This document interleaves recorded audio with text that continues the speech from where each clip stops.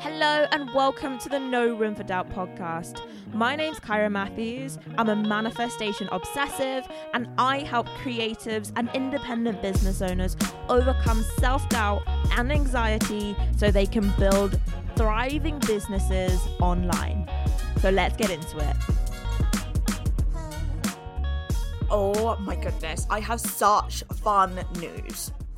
So let me just tell you a little story. Obviously, as you know, I started my business, my coaching business, in lockdown, and I always dreamt of doing an event. And I had this idea, but obviously we're in a lockdown, out of lockdown, in lockdown, out of lockdown. And the idea for this event just fell kind of to the back of my mind. And since I've had this idea, I've been able to work with a lot of different brands to do a lot of in-person events. But something clicked for me last year, and I just said, I looked at all of these ideas I had to do with my business. Like one thing that I do with my clients is I get them to write down like 10 different ways that they could achieve their goal. And I looked at this list of ideas I had and I was like, why am I not doing them? Like, why are they just static ideas on the page? Like, why am I dreaming about these ideas rather than actually putting them into motion? Last week, I shared on my Instagram something that had been germinating at the back of my mind. I've wanted to do an event that was just for us to hang out, to party, to talk, to chat, to giggle, to dance, to talk about big dreams.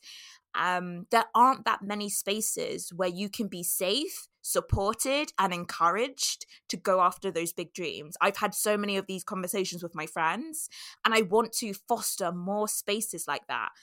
And hello, we give birth to Future Self Nights. Sorry, that was a really weird way to say that, but I have given birth to this thing. It's going to be huge. I was so surprised about the demand when I popped this on my stories. So many of you messaged me like, oh my God, this is amazing. I want to socialize with the people.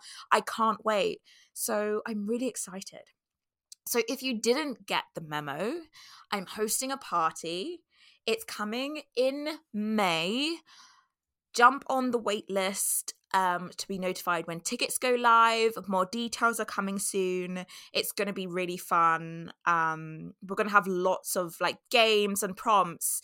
And it's really just going to be a night where you can show up and be your future self.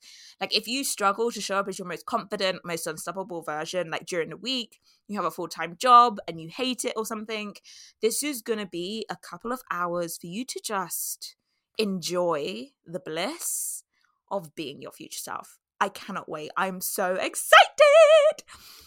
So yeah. Today I've got a really fun episode. Kyra, let's just get back to what we came here for. Also, by the way, if you want to get on the wait list, do go to my Instagram. You know where to find that link. Jump on it there. But today I'm talking to a really exciting guest. When I came across this delicious person, I'll let her introduce herself in a moment. I was obsessed, just obsessed. Many of you know that I went to fashion design school. I had always wanted to work in fashion. The way I looked and my appearance has always been super important to me. But I felt like I really lost that. Or rather, I felt like I spent a lot of my life, obviously being socialized as a woman, dressing for other people and basically dressing to appease. Sometimes it was men, sometimes that I worked with, but just to appease everybody other than myself. And I feel like you guys have seen me go on this transformation where I've really embraced the things that I like to wear. And I wear the same clothes every day because they're my favorite clothes, my colorful clothes, and I love them so much. So when I came across this author, I was like, yes. In this episode, we talk about the importance of fashion in order to define who you are and your identity. When we're talking about future self-work and stepping into that version of us who has achieved our goals, that's identity work. And in this episode, we explore how the choices that we make can inform how we show up in the world and therefore inform the way we think about ourselves, our self-concept, and our identity. We also talk about a really important theme that comes through in our conversation, this idea of stepping into your passion, and rather than looking at what other people are doing out there in the world, just allowing your passion to guide you and allowing your passion to unfold, and really not thinking too far ahead, just taking every step as it comes. I have so many creatives come to me who are like, yeah, but I want to do this, and I want to do photography, and I want to do painting, and I want to do XYZ. They want to do all of these different things. And when they're at the start of their journey, they find it really hard to see how these different areas that they're really into can all connect to combine to a career and a business that they really love. And I feel like today's guest is a great example of someone who has proudly shaped a career and shaped her work around things that she really enjoys. And I follow her on Instagram. Her content is so fun. She seems to just keep on having fun and keep on expanding on this work. So it's really exciting. So without further ado, I'm going to introduce you to my wonderful guest. So, Shakaila, I'm so excited to have you here today. Just before we press record, I was saying how I think what you've done and how you articulate yourself is literally so genius. My listeners will definitely know why I'm in love with you. And as we get into our questions, we'll explore that. But for anyone who isn't familiar with what you do and your work, please could you introduce yourself? Yes, so my name is Shakaila Forbes-Bell. I'm a fashion psychologist and I'm author of the book Big Dress Energy. If you haven't got your copy, get your copy now. I don't know what you're doing. And I'm also the founder of fashionissPsychology.com, which pulls together all of the amazing insights and research that there is on fashion psychology and just really dilutes it into a language that's understandable. But as a fashion psychologist as well, I work with brands to help them figure out like the why behind the what, like what's trending, like what they're making, how consumers are responding to it, what's the psychology behind that. And I also do some commentating on TV and consulting and just a bit of everything, really. Nice. That's so fun. And this is a question that you typically ask all your guests, but I'm asking you here today this question because it's my show and I can do that. What does Big Dress Energy mean to you? Yeah, so to me, Big Dress Energy is all about understanding the power of your clothes, right? You don't just see them for their aesthetic value. You understand the ability of clothes and the color and the style and the cut of your clothes, the impact it has on changing the way you feel, changing the way you think about yourself, changing the way you act, changing the way you're going to be perceived. It's about understanding all of those influences and utilizing your clothes in a way that helps you stress and like enter every room as your authentic self and honor, shape, or even change the way you feel as well. It's just really about seeing the value of clothes and knowing how they work for you and having a super strong relationship with them. Yeah, and I can't wait to get into some of the psychology that you've just briefly touched on there. But I know in hearing you in interviews how you talk about your career, how when you started there weren't that many people doing what you do, and many of the listeners are creatives. They may come from very traditional backgrounds. Like I know people who are in law and nursing, and suddenly they've decided to go and pursue a creative career. How did you have the confidence to essentially become something that you couldn't really see? I don't even know if it was about confidence. I was just super passionate about what I was studying. And I have to admit, I was absolutely nervous as hell when I graduated, right? Like everybody on the course was like, we were like the first cohort doing the master's in fashion psychology. And I remember the job people, you know, the people who like help you get jobs like after you graduate, they came over and they were like, yeah, guys, like, well done. If you need help, like, figure out your CV. And we were all like, what the hell? What the hell do we do? So I kind of leaned in towards like more marketing because I feel like consumer psychology was a big thing that we discussed. And of course, marketing really lends itself to that. I feel like there needs to be more psychology people in marketing anyway. You need to understand the people that you are targeting and why they want to buy into your things and how their behaviors shift and etc. So I leaned into that. But at the same time, at the side, I had my blog, right? I had Fashion is Psychology. shakailafb.com. It's from when I was in my uni days. I just kept posting about these findings and these papers that I was reading about, because I loved them, and I just felt that they weren't being accessible, they weren't digestible. Like, they were in these academic papers that sometimes you have to even pay to access, and I just feel like Yeah. that was just not fair. And these insights could be utilized by the everyday person. So the more I just didn't let that go, that's when more opportunities came. So I'd get loads of journalists like speaking to me, and I was in a year of just saying yes. I feel like you can do that when you're a bit younger. You don't have as many responsibilities, but anything that comes, can you give us a quote? Yes. Can you do this? Yes, yes, yes, yes. I just said yes, yes, yes, yes, yes. And then that's when the brands started to come in, and then like a bit of money started to come in. And only then when I realized, okay, people are interested in this.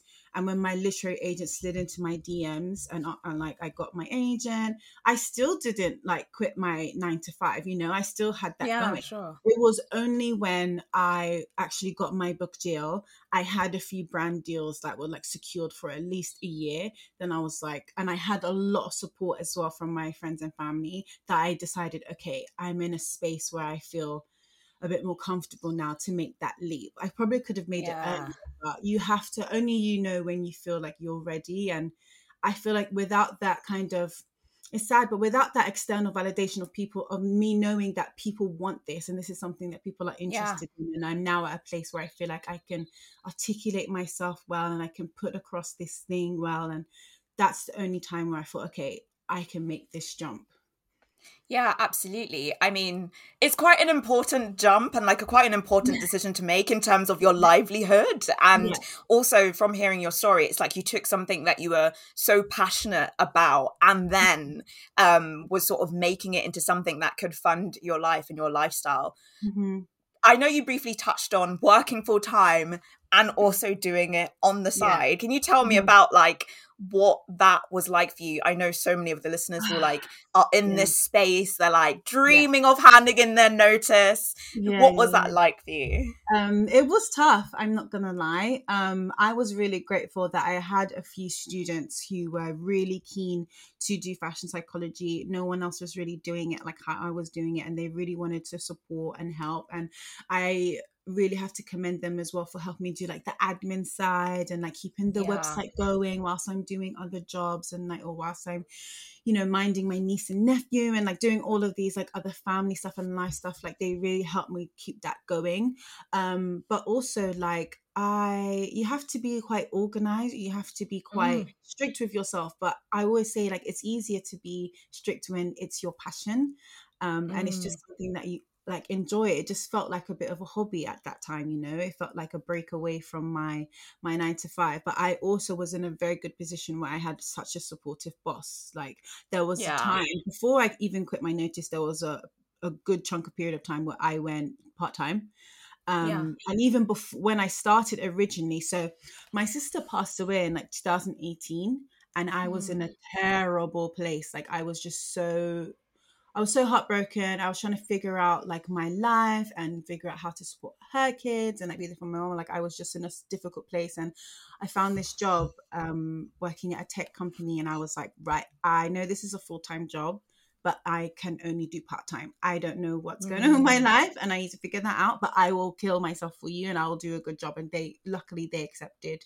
And then after a year, and then things started to come in, and then after a year she was like, right, no, girl, I need you full time, do this full time. And then I was full time for 2 years, and then COVID hit, and then I got furloughed, and then I had a good chunk of time where I had nothing to do but focused on my fashion psychology, on my work, on my blog, and do all of that stuff. And when I came back as well, I was back full time, but then things were picking up again, and I asked to go back part time a bit. So I had the luxury of having that flexibility. So I want to be very transparent in that. I know some people don't have that, and that's something. And even the timing with COVID, oh God, I know it's such a terrible time, but I was able to really utilize that to the best of my ability while still having an income coming in. Like, I feel like that was a bit of luck and a bit of like blessings as well. But you just have to take everything that comes with you and really just try to turn every situation into the best possible situation for you, and ask, a lot of people might be too Yeah. afraid to ask their boss, like, I have this other side project thing, like, can I go part-time? They might think that's a bit rude, but sometimes I would spin it and say, like, look, I'm getting this press as well, like, they need stats, like, I'll use stats from the company, and I'll put that in, like, make it work for them as well. So yeah, you have to see how you can just combine things to make it suitable for everybody involved. Yeah, I think that's really clever. And thank you for sharing that, because I think on Instagram, especially when you see people doing these really cool jobs, it's really easy to see someone like a TikToker or something and think, oh my gosh, they've had it easy, like, or they've like had it all figured out. Like, and really what this show is about is like taking people behind the scenes and being like, you can also create your career. So thank you for sharing that. I think that's really important insight. I know since you've written the book called Big Dress Energy, can you just introduce us into why is what we wear so important? I think clothes in general are important for a few reasons, right? I think throughout my research, like, I've discovered that they can shift the way you see yourself. So I notice people, we all know about look good, feel good, like, we know that, but we don't kind of go beyond that. We don't understand that sometimes our relationship with our bodies change depending on what we're wearing. Sometimes the way we even feel about ourselves change depends on what we're wearing. There's a study that found that people describe themselves in more formal words when they're wearing more formal clothes, and more casual words when they're wearing casual clothes. Certain colors and clothes that we wear, it can make us feel more aroused or make us feel more docile, right? And I feel like people need to understand that all of these things are happening below the surface every time they decide on something to wear when they're getting dressed, because they can utilize that to their own gain, right?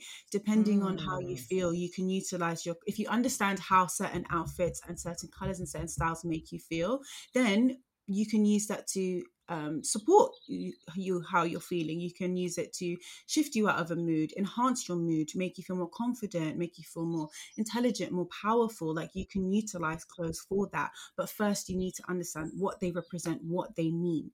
There's a study that everybody that knows about fashion psychologists will know. It's called theory of enclosed cognition, and it basically investigates the mind-clothes connection. So it proves that the meanings that we ascribe to certain clothes, when we wear them, we embody them. I think the most interesting study within that theory is when psychologists got someone to wear, or people to wear, t-shirts with the Superman emblem on that, and they got another group to just wear plain t-shirts, and the people who were wearing the t-shirts with the Superman emblem felt that they could lift heavier weights. Like, they just felt that they were Superman themselves. So it just goes to show, like, these little changes in our wardrobe can have a big impact. And I think it's just a comment on, the phrase wearing different hats, like wearing different hats. Yeah. I think that's a comment to the way that when we wear different things, it allows us to explore different parts of our identity. Kyra doing this podcast might be different to Kyra on a date, or Kyra in an office, but you can utilize your clothes to shift that perspective. This is why I hate the idea of having a signature style, because I don't think it allows you to explore the beautiful kind of extent of your personality through your wardrobe. Like, every day I always say, like, it doesn't matter if you're super interested in fashion, or if you work in an office, or if you work on a building site, by the simple act of choosing what to wear, getting yourself ready, you've become an active participant in the process of fashion. So why don't you make sure that the things that you're adorning yourself in, the things that you're covering yourself in 90% of the time, why don't you make sure that they're just the perfect choice for you, and utilize scientific research to back that up? Yeah, I resonate so much with what you're saying, but just now you said a really important word that really stuck out for me, and you said the word decide. And I'm really curious, how do we decide what to wear? Like, how are those decisions made in our brain? I think a lot of the times we we're quite practical, right? We look at the situation that we're going to be in. We are social creatures. So I never say, oh, dress exactly how you want. No, we have social norms. We have social guidelines that we all have to kind of conform to. Like, as much as I want to wear like my sexy dress out to an office, people will look at me weird and I won't fit in, and it will be a bad for me, like emotionally as well, if I feel out of place. So make sure that we take that into consideration. And that's something that kind of happens above the surface. Like, we know that. We look at functionality, we look at the weather, we look at all those kind of things. But then we have these other sources, for example, like social media or the TV or things that we're inspired by on the street. We take those in either subconsciously or consciously, and we kind of align ourselves with those trends. You know, like I said, because we are such social creatures, we have an ingrained desire to belong. So following on to these trending items and wearing these trending pieces, that satisfies that need. And there's even studies that said that when people are wearing like in-trend clothing, they're perceived to be as more cool and more friendly, and more people want to get to know them a bit better. So we have all of that going on. But of course, we have like our emotional desires and like the different parts of identity that we want to satisfy, that all we take into consideration when we're getting dressed. So in the introduction, I talk about this study where researchers found that our relationship with clothes satisfies 3 different ways we view ourselves: the person we fear to be, the person we are most of the time, and the person we hope to be. So our clothes kind of help us navigate between these different versions. So oftentimes when we're in the rut, or we're the person that we hope to be, we can see that, you know, reflected in the way we dress. Psychologists have mentioned that when they have clients, they notice like changes in their mood states depending on how they appear, how they dress, and we all get in that state. The person we are most of the time, these are kind of our outfits that just become a part of who we are based on like all of these kind of external factors, our cultures, our likes, our dislikes, what we're consuming, who we're hanging out with.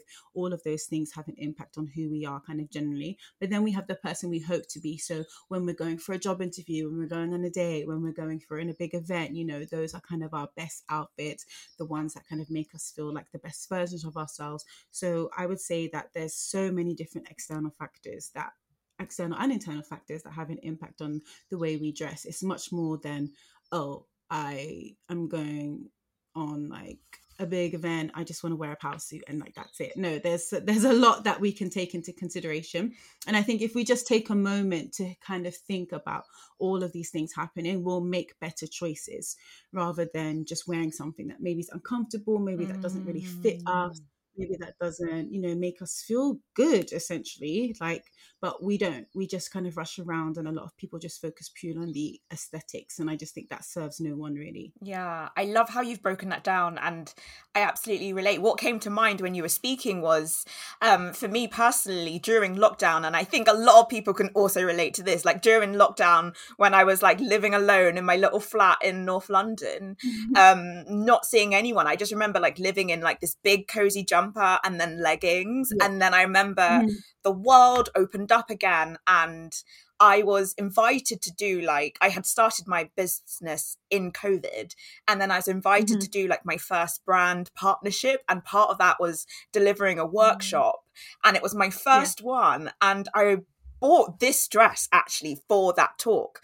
But I remember going into the store and trying it on, and coming out of the dressing room and looking at like the mirror, like in the main store. And it was so jarring because when I looked into the mirror, I saw like this version of me that I had always sort of wanted to be. And she was just like 2 steps like ahead of like my self-concept in that moment based on like how I had been dressing in COVID. And when I first tried it on, it was so jarring to me that I tried it on, loved the dress, but I was like, oh no, I'm not going to get it. Like, I was like, I was almost like scared to step into that version. And then I went back and eventually did the talk, had the most amazing time. And now this dress, like, you'll see so many pictures of me in it because I wear it all the time. It's just like my dress to do talks.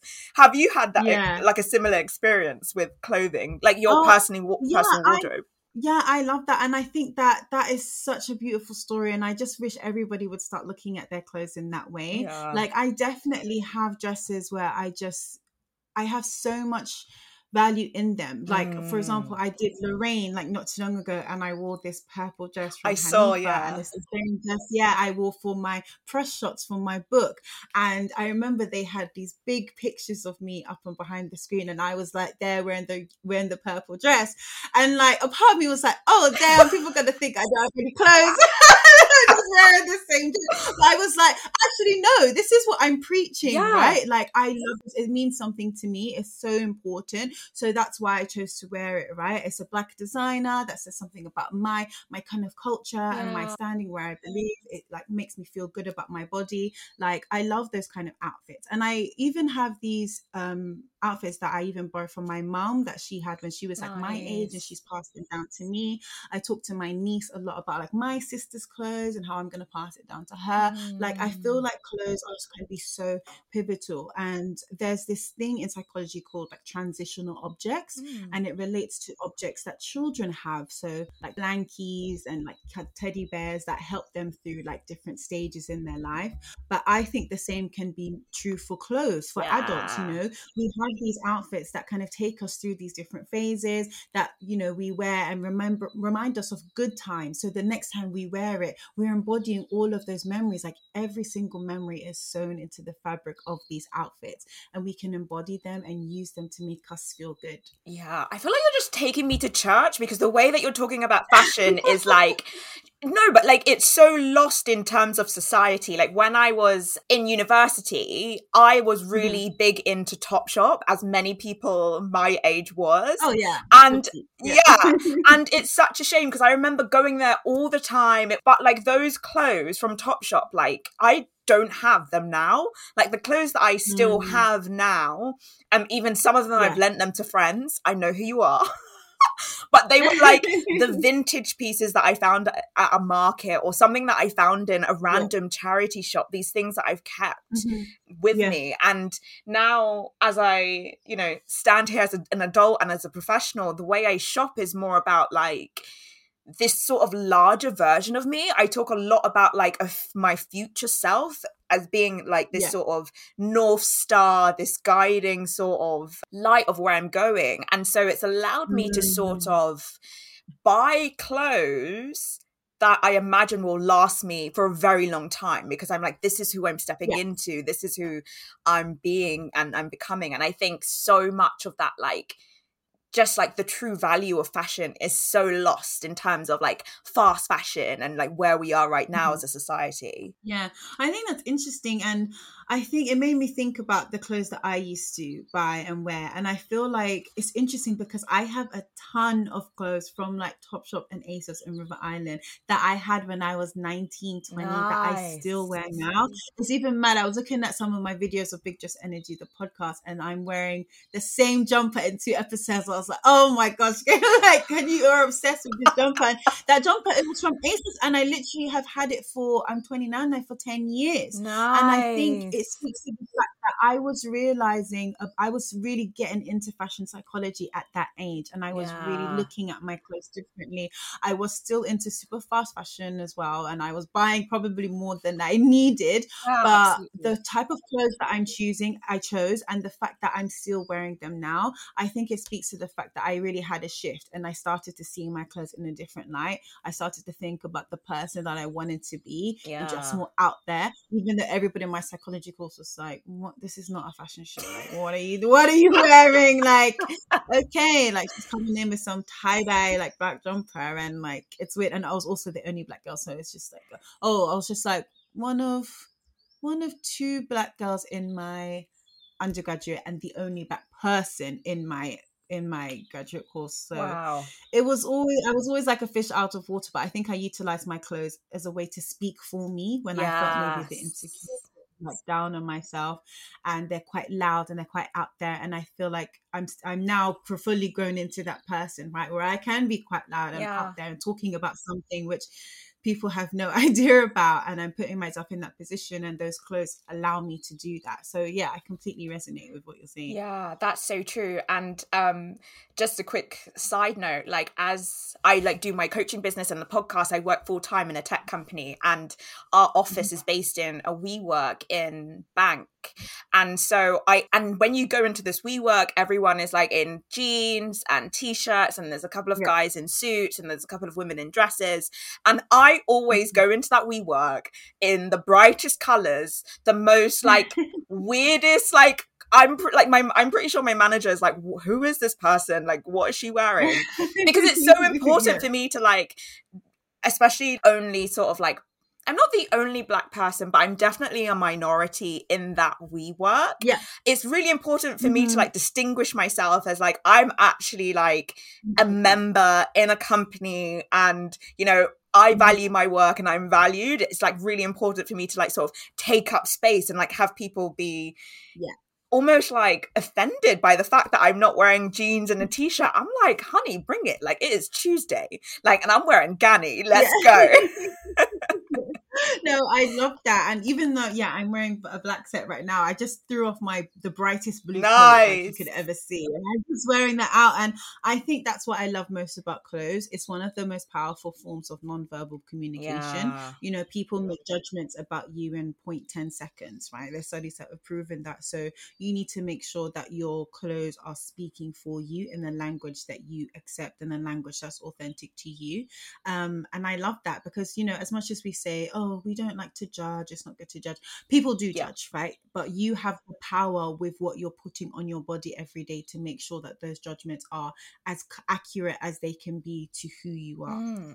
And we've sort of touched about like sort of stepping into that version that you want to be. On the show, I talk a lot about like your future self, like that person who has achieved those goals that you have, and that person who is your most confident and almost your most authentic self. How can people use their clothes to create that confidence, to step into that version now? What would your advice be? I think my advice is to always look at it firstly the other way around. You need to have an idea of what that best self is, you know, what that best self stands for, what are they doing, you know, who are they inspired by, like think about the life that you plan to live. And then maybe if you take the theory of enclosed cognition, right, you think about the people that you associate with those like positive traits, you know, the people, if you want to be a more confident, more vibrant person, who do you associate with confidence and vibrance? Then look at the people that you associate with those traits and whose style on top of that do you admire. So make it a bit more like strategic. And then once you have that kind of, I put everything like that into a Pinterest board. Once you have that kind of board of like the traits you want to have, the people that you admire, and the people that have those traits and those styles and other like kind of outfits or things that you think fit into those traits, then you need to see, okay, this is kind of what the best version of myself looks like. This is what it is and this is what it looks like. Then you go into your wardrobe and see, okay, what do I already own that fits into that? Because a lot of times people think, right, I need to shop and I need to fill up my wardrobe with all these things.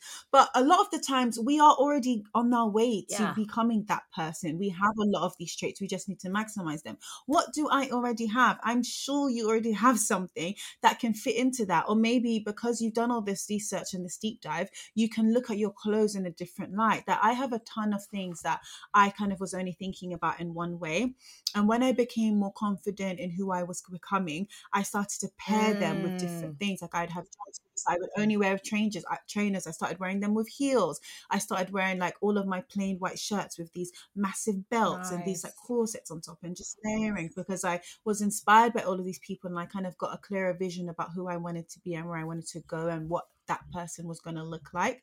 And I was able to rework things that I already owned to fit into that aesthetic. And then you can start to understand, okay, what are my transitional outfits? So these are outfits that they're going to carry you from where you are now to that person you want to be. So as much as the person you want to be maybe wears like heels like all the time and like wears like all these fancy dresses, whatever, that's not going to be as practical probably for your day to day. So you need to have those transitional kind of pieces that you can work into that outfit. And then think about the discontinued pieces. So these are pieces that reflect an identity that you no longer represent or like recognize. So for me, the discontinued pieces were all of my like freakum, like hoey kind of dresses that I used to wear when I was 18. And I was like, well, you don't have those legs anymore. Like you're not really you're not as you don't even go out to the curb that much. Like you don't need this many going out dresses. Like you go out, like, let's be real, like once every 2 months. So be real.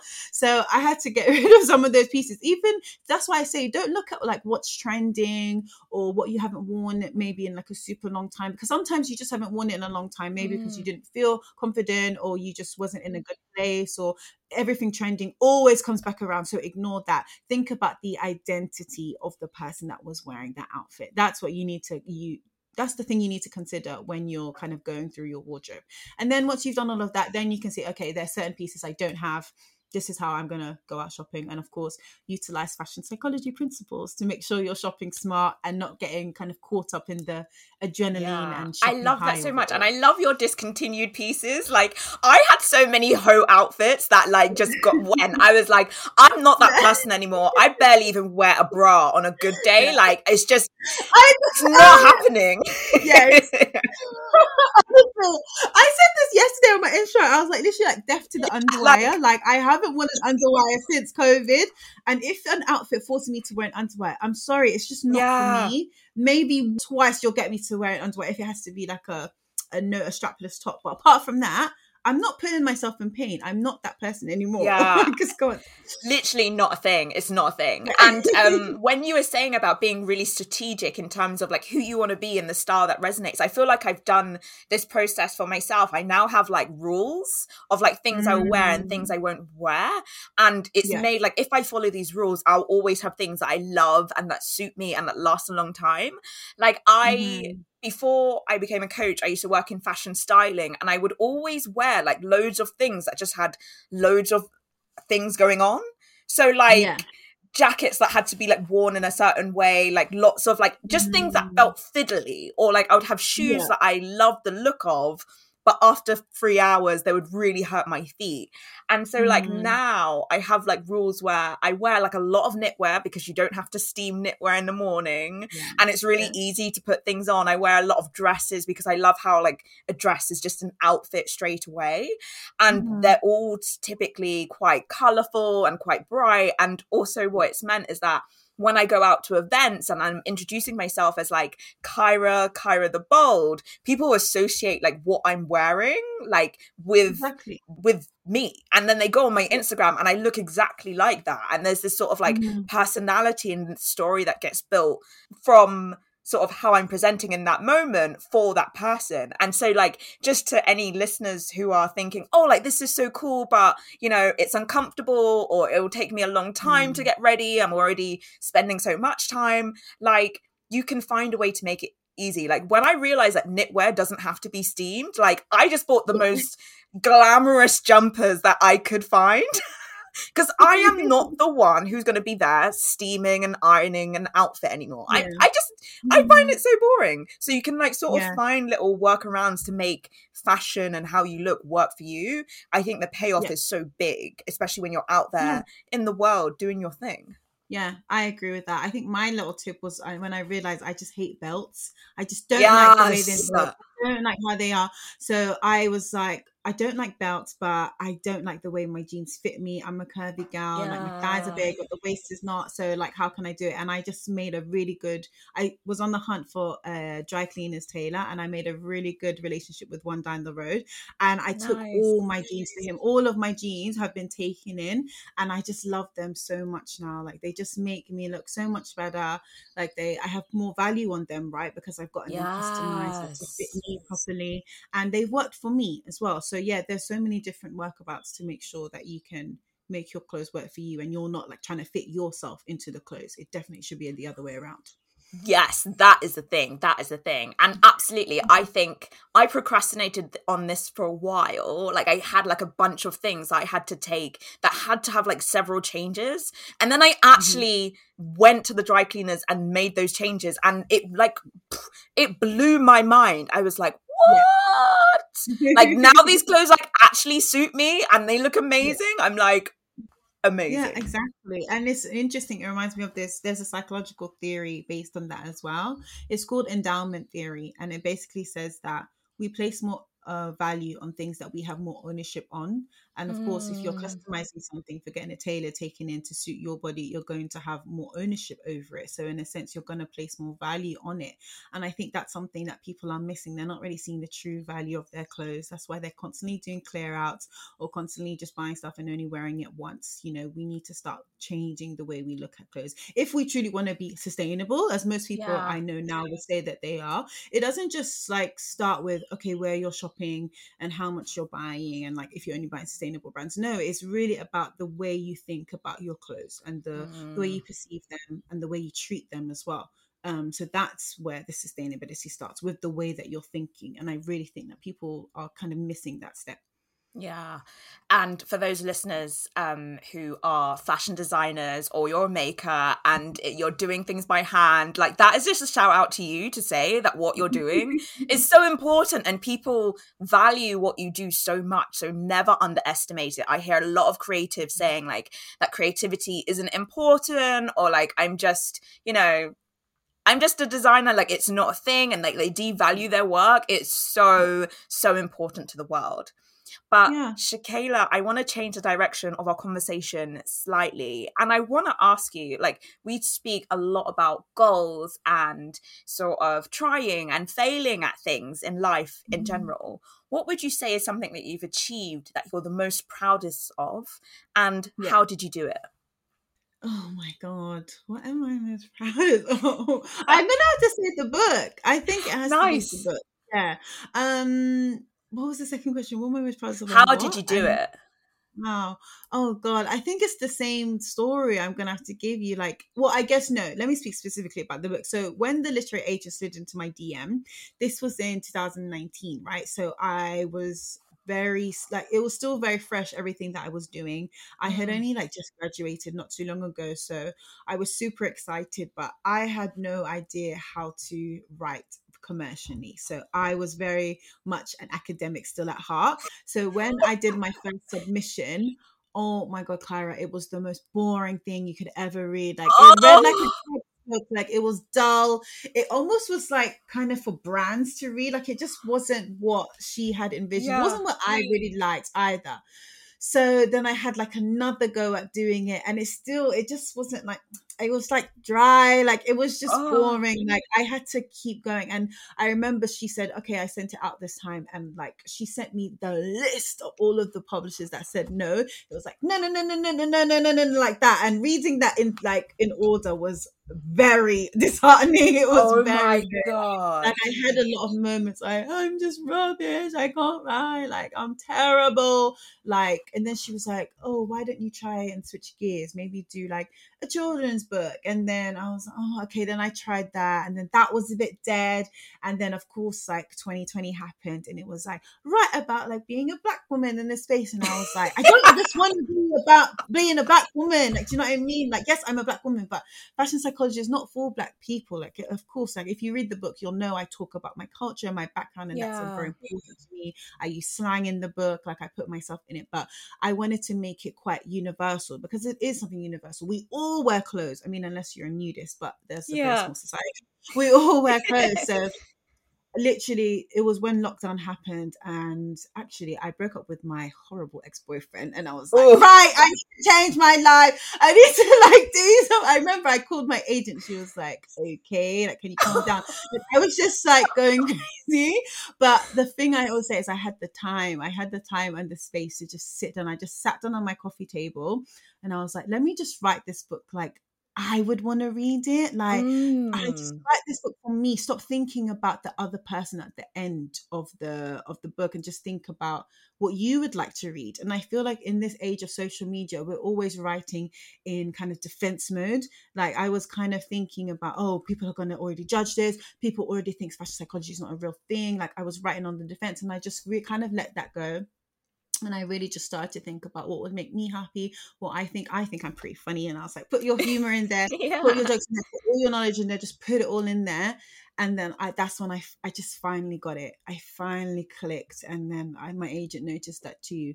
And that's when I was able to get the book deal. I mean, I still got like a few, we like this, but you don't have enough followers on social media. Like, we don't really know you. You're not that big. And that was disheartening in itself. But I was proud enough of what I had managed to do, which I still feel like no one has really been able to do that. Like, really add the human element to fashion psychology. And I was like, you know what, whatever deal I get, like, I'm happy with it, because this just needs to get out there. And that's always been my goal, to kind of make this research accessible so that everybody can use it and everybody can see the value of their clothes and just dress their best selves, really. Yeah, absolutely. Thank you for sharing us on, like, taking us on that roller coaster. Yeah. How did you, like, keep going on an emotional level? Because I know that some people experience, like, that was like a lot of rejection. Yeah, And it was. I'm like putting it out there. But most people would definitely shy away from that rejection. Like, I know many people who experience, like, oh, it didn't work out how I wanted to the first time, and they like put it under the bed, they forget about that dream. But how do you keep on going to, like, try again and try again and then try again? I just feel like I'm very competitive. I'm competitive in general with myself, and I have a very, like, I'll show them attitude. Like, that's always just something I've had. Remember at school, I used to be bullied a lot, and I was like, I'll show them. Like, I made sure I got the best grades. Not for me, it was out of spite. Like, I literally got good grades out of spite, so that I would be the one, going on the stage and getting the shake from the headmaster. And like, okay, you're gonna bully me, but you're not gonna ignore me. Like, you're gonna see me. Like, I'm gonna be front and center. Like, you can't hide from me. And I feel like I just carried that throughout my adult life. Like, okay, you're saying no, you're gonna regret that. Like, you're gonna see me doing well, even though, like, yeah, it's been a lot of rejections, but no one's ever been like super horrible. It's always just been, oh, it's not right for us. But I just turned that into like vengeance. I'm like, okay, this is how I'm gonna prove them wrong. And I think that's something that drives me. I don't know how healthy that is, but I've always just like had that kind of fight in me. I think maybe I get it from my mom. Like, I just always wanted to fight and keep going. And I have this thing, I know naturally humans have a loss aversion, so we just feel like losses loom larger than gains. And I felt that very strongly. I felt like I put so much time and energy. You know that master's is not covered by student finance, right? Like, I had to put in the work to pay for that master's. I sold my car. I was working in a call center. Like, I was doing the most, and I was like, I'm not gonna have put in all of this time and effort into this degree for it to be for nothing, right? So I think that what drove me. So I don't know how like replicable that kind of advice is, but maybe just think about the loss. Think about the time and effort that you've put into it. You don't want to waste that. Think about the pain it will cause you, and you'll feel about not having made something from something you've put in all of this effort into. So maybe think about it in that way and keep pushing when you get those rejections. Yeah. And I just want to say I'm absolutely the same. If I have like a disagreement with someone, I have like a revenge fantasy where I'm going to be like, I'm going to be out somewhere like at a restaurant, and I'm just going to look amazing. Like, I do this after like breakups, so after like a hinge date goes bad, like I'm going to look amazing, and I'm going to be like, oh, hello you. And they're going to just be like so blinded by how good I look. It's like my revenge fantasy. So I know, I have that too. And it's like, sometimes they don't even care. Like, they've forgotten your name, but it makes you feel good. I just think this is my story in my head. Like, no one can take my story away from me. This is how I planned out, even if it's not reality. So whatever, there it goes, and it's worked so far ish. Exactly. My next question is to you is, what's a risk in your journey that you almost didn't take? I think I almost stayed at my last job, I think, for a bit longer, because it was a risk, right? There's still, being freelance and working for yourself is scary. It's super scary. Like, I still don't have as much routine in my day to day as I would like. Like, just things come in and this deadlines come in and it's just super ad hoc and random. And every time I'm like, oh, plan it out, something always comes and messes it up. So I think knowing just a bit of that made me want to stay at my last job. But I'm glad I did take the risk, and I'm not going to be sitting here and saying, yeah, I'm just killing it and I have it all figured out. I don't, right? I don't have it figured out. I'm just putting myself in as many positions as I can possibly. I have an amazing set of people around me, like friends and family that are super supportive, and they're like kind of helping me and guiding me through. And like you said, like a lot of belief that I need to prove everybody, Yeah. whoever doubted me wrong, even though, no, yeah, there's a few people, but it's not like the world was against me. But yeah, it's a risk. And I'm just always like hoping that if I just keep putting in the work, I'll keep getting to that next stage and that next stage and that next stage. And yeah, it's a journey. And I'm just happy to have the opportunity to just do this, even if it's for a short lived, like, as much my kind of goal was to just let people know about fashion psychology, and now more people are, so that's kind of my main source of happiness. So now that people know, like, I'm very happy, and I'm just hoping that I get to do this for as long as possible. Yeah, I love this. Thank you so much for coming on the show. It's been such a pleasure. I've enjoyed this so much, Shakaila. My final question to you here is, what advice would you give to your past self? Oh my gosh. I think I would say, what would I say to little Shakaila? Listen to your mom and your sister, because when they were like, I was like, I don't want to do psychology. Like, I just want to do fashion. And they were both like, you can do both. You can do both. I was like, it's not a thing. Like, you can't do both. I literally remember this argument. I was like, it's not a thing. You can't do both. You can't do both. And they were like, you'll figure it out. You're like, you're good at psychology. It's like more of a short thing. Just figure it out. Like, keep fashion. Don't throw all of your knowledge, and you love psychology. Just do it. Don't throw all of it away. And I was like, oh, fine. And I remember being super annoyed, but I should have trusted them a bit more, because when I found that degree, oh my God, it wasn't even like, oh, we're happy. It was like, I told you, you don't listen to us. That was it. And I had to just sit there and just listen to them going on. And I couldn't say anything. So maybe if I had acquiesced a bit earlier, then I wouldn't have had to sit through that. I love that. Yeah. I love that. Oh my gosh. You almost didn't become who you are today. Like, I mean, I'm sure you would have got here somehow, but like, wow. I don't know. Whilst I was doing my master's, I literally was like, I'm going to quit this course. I'm going to move over to fashion marketing. And I remember my sister was like, that's stupid. If you ever do that, that's stupid. And I was like, why? Like, there's more security. But honestly, I have to give it to my family. Like, I know I'm very lucky and grateful to have had that support, because not many families, I think, would support their daughter, like spending so much money and effort doing something with no guaranteed job at the end. Because believe me, I had a lot of side eyes from people when I told them, when I get to interviews and told them my degree. They were like, well, what can you do? Like, what's that? So if I didn't have that support, it would have been very difficult to just keep going. Yeah, absolutely. Where can people find you and stay in touch if they're like just smitten after listening to this episode? Well, if you're smitten, you'll buy my book. So Big Just Energy is available at all good bookstores, preferably Amazon. Get me up in the charts. Big Just Energy. Also, you can listen to the Big Just Energy podcast on Spotify and YouTube, and I think we're on Apple Podcasts as well. And also fashionisspsychology.com if you really want like more fashion psychology research. We have lots of students as well that submit their like new papers and stuff. So it's always exciting happening over there.